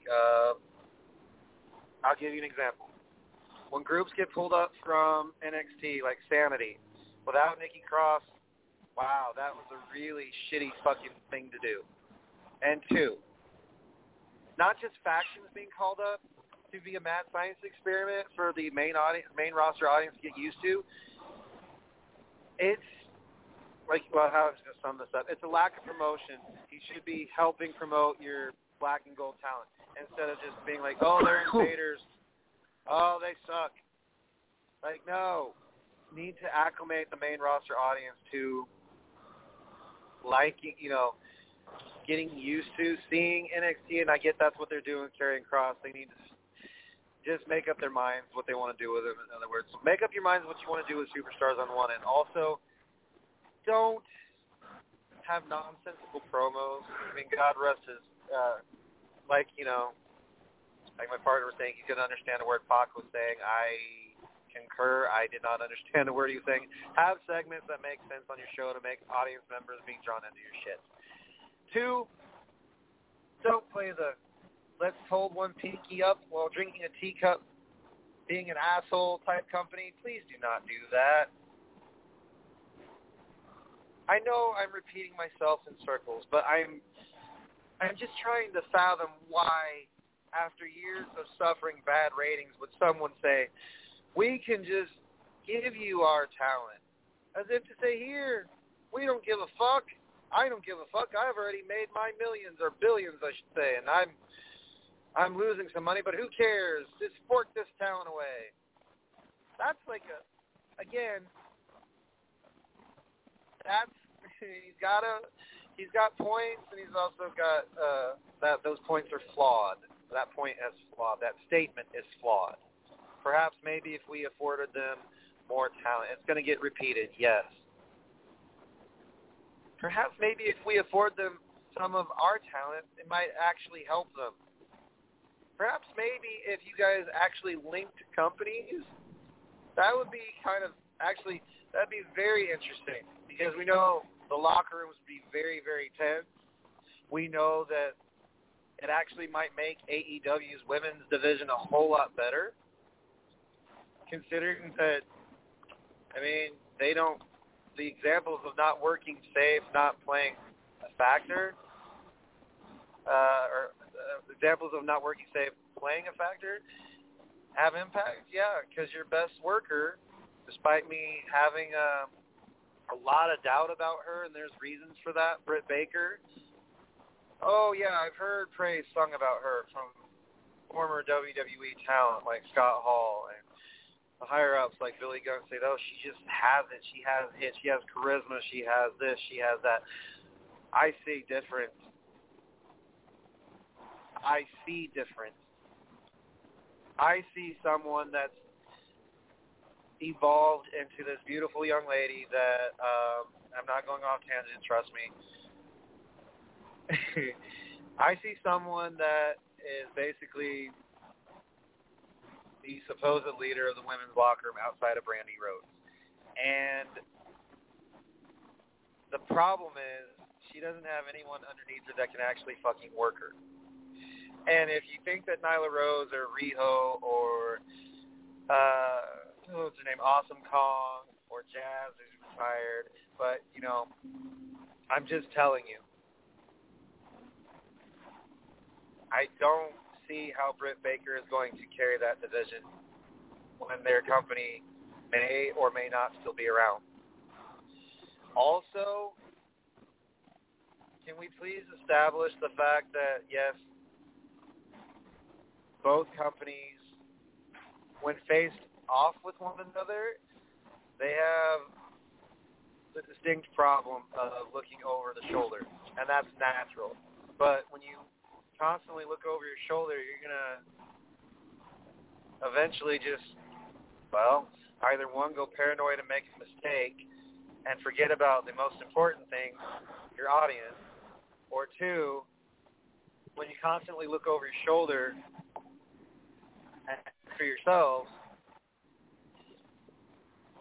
there comes a point when fans are going to catch on. Some of us already have. I mean, I have since AEW's been around. And then, yes, we're well aware that your companies exist. And yes, you can pick up any merchandise and feel like I'm a proud fan of AEW or I'm a proud fan of WWE. I don't know if WWE has limited stuff in Hot Topic anymore, but point is,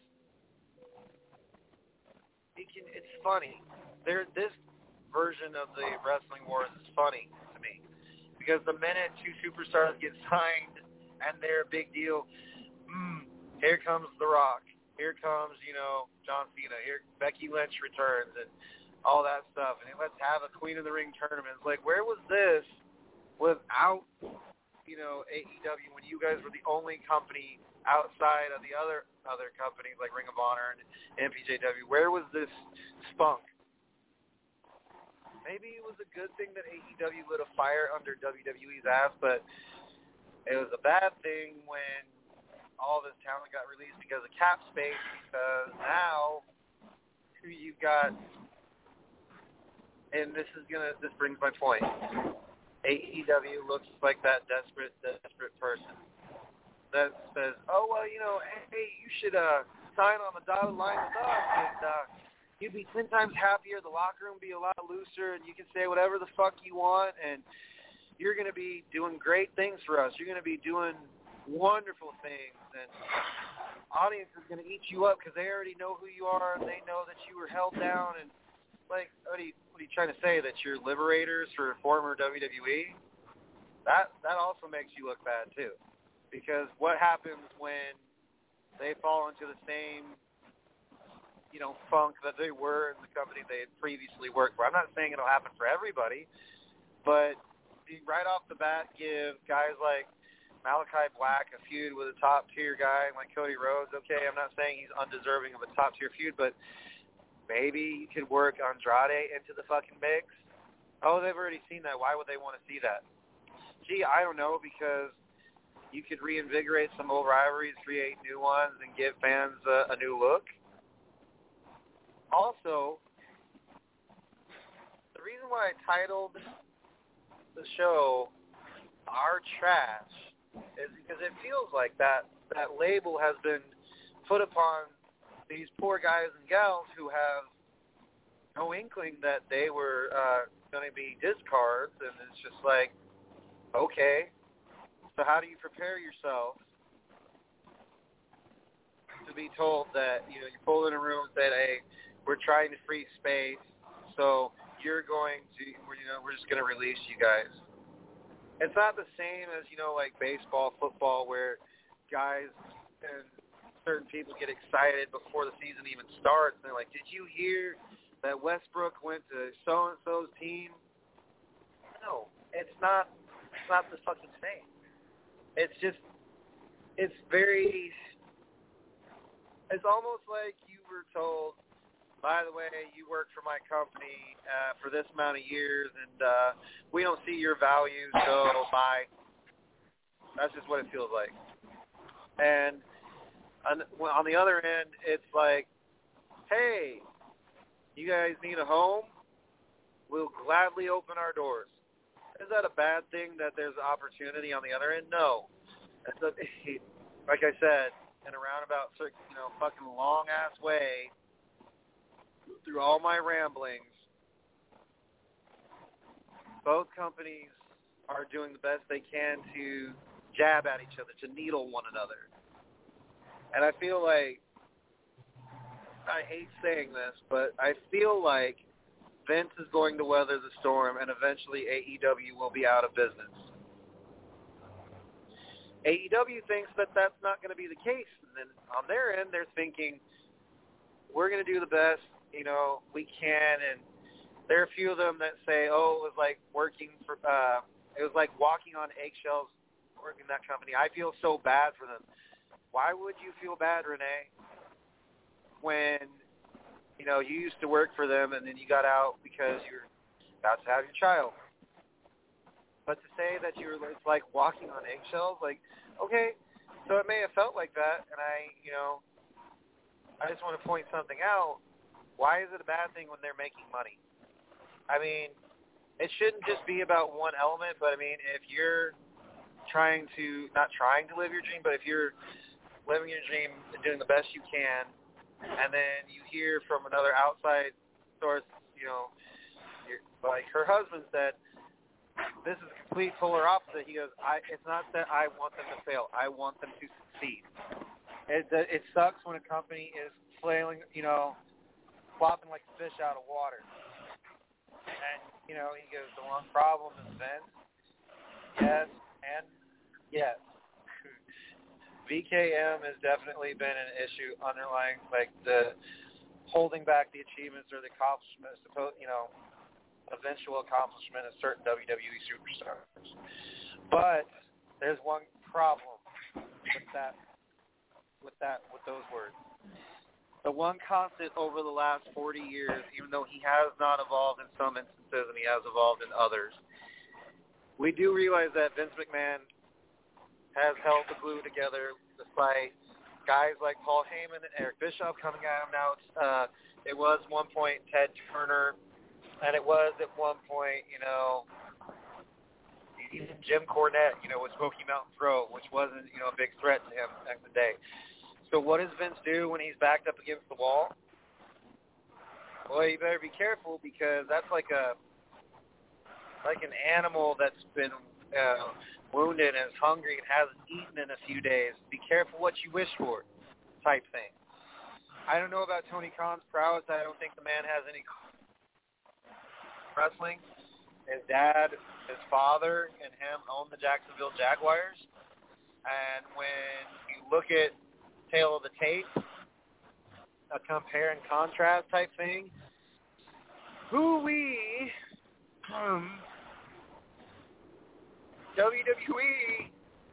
has had a lot of notable names that have come out of their company. AEW's had, they've gotten notable names. Not that they don't have names. It's just, how do I put this in a long-winded way?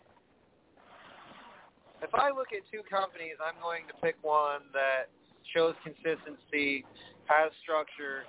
Yes, they don't take risks that often, but when they do, they make it worthwhile. There's a build. There's a reason for it. Their matches are not all hardcore or specialty matches. And I've repeated that on multiple shows. Like, you can't have free space, in your matches because you feel the need that, women, Britt Baker's match with Thunder Rosa, on Dynamite. Cool, whatever. I don't give two fucks about, if you can have a hardcore match with females, because why? Or if you can have a hardcore match or specialty match every week.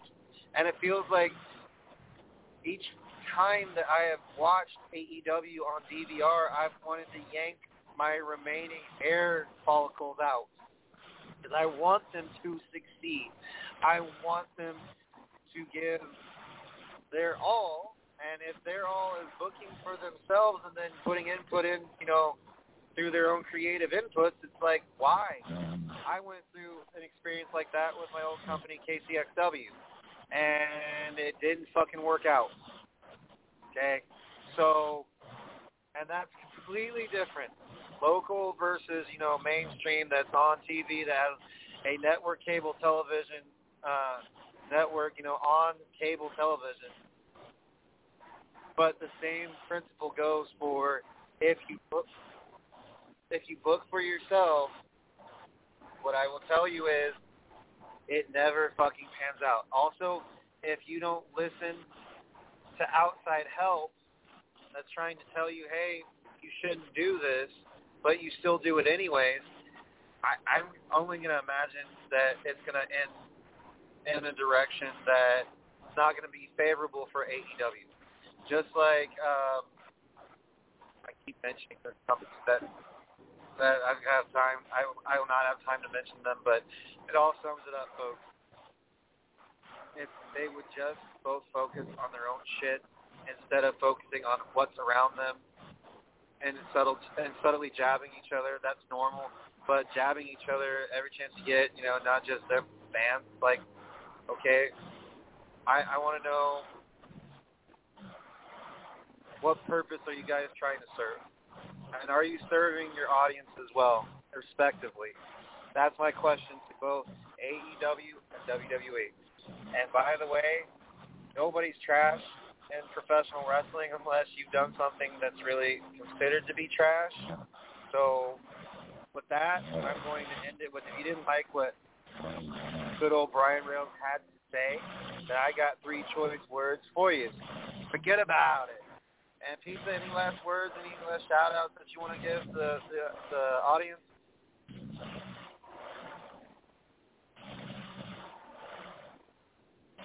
Anybody? Can you hear me? Hello?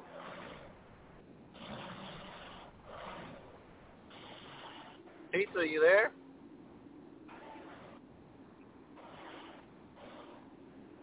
Alright, that'll do her.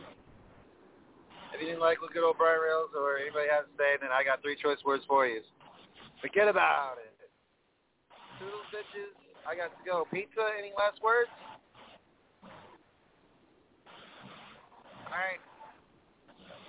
For real, though, I got to get sleep for the day ahead. I had a great time in Tennessee, and I will see you guys, hear from you next week, alright? Thank you for listening. See you.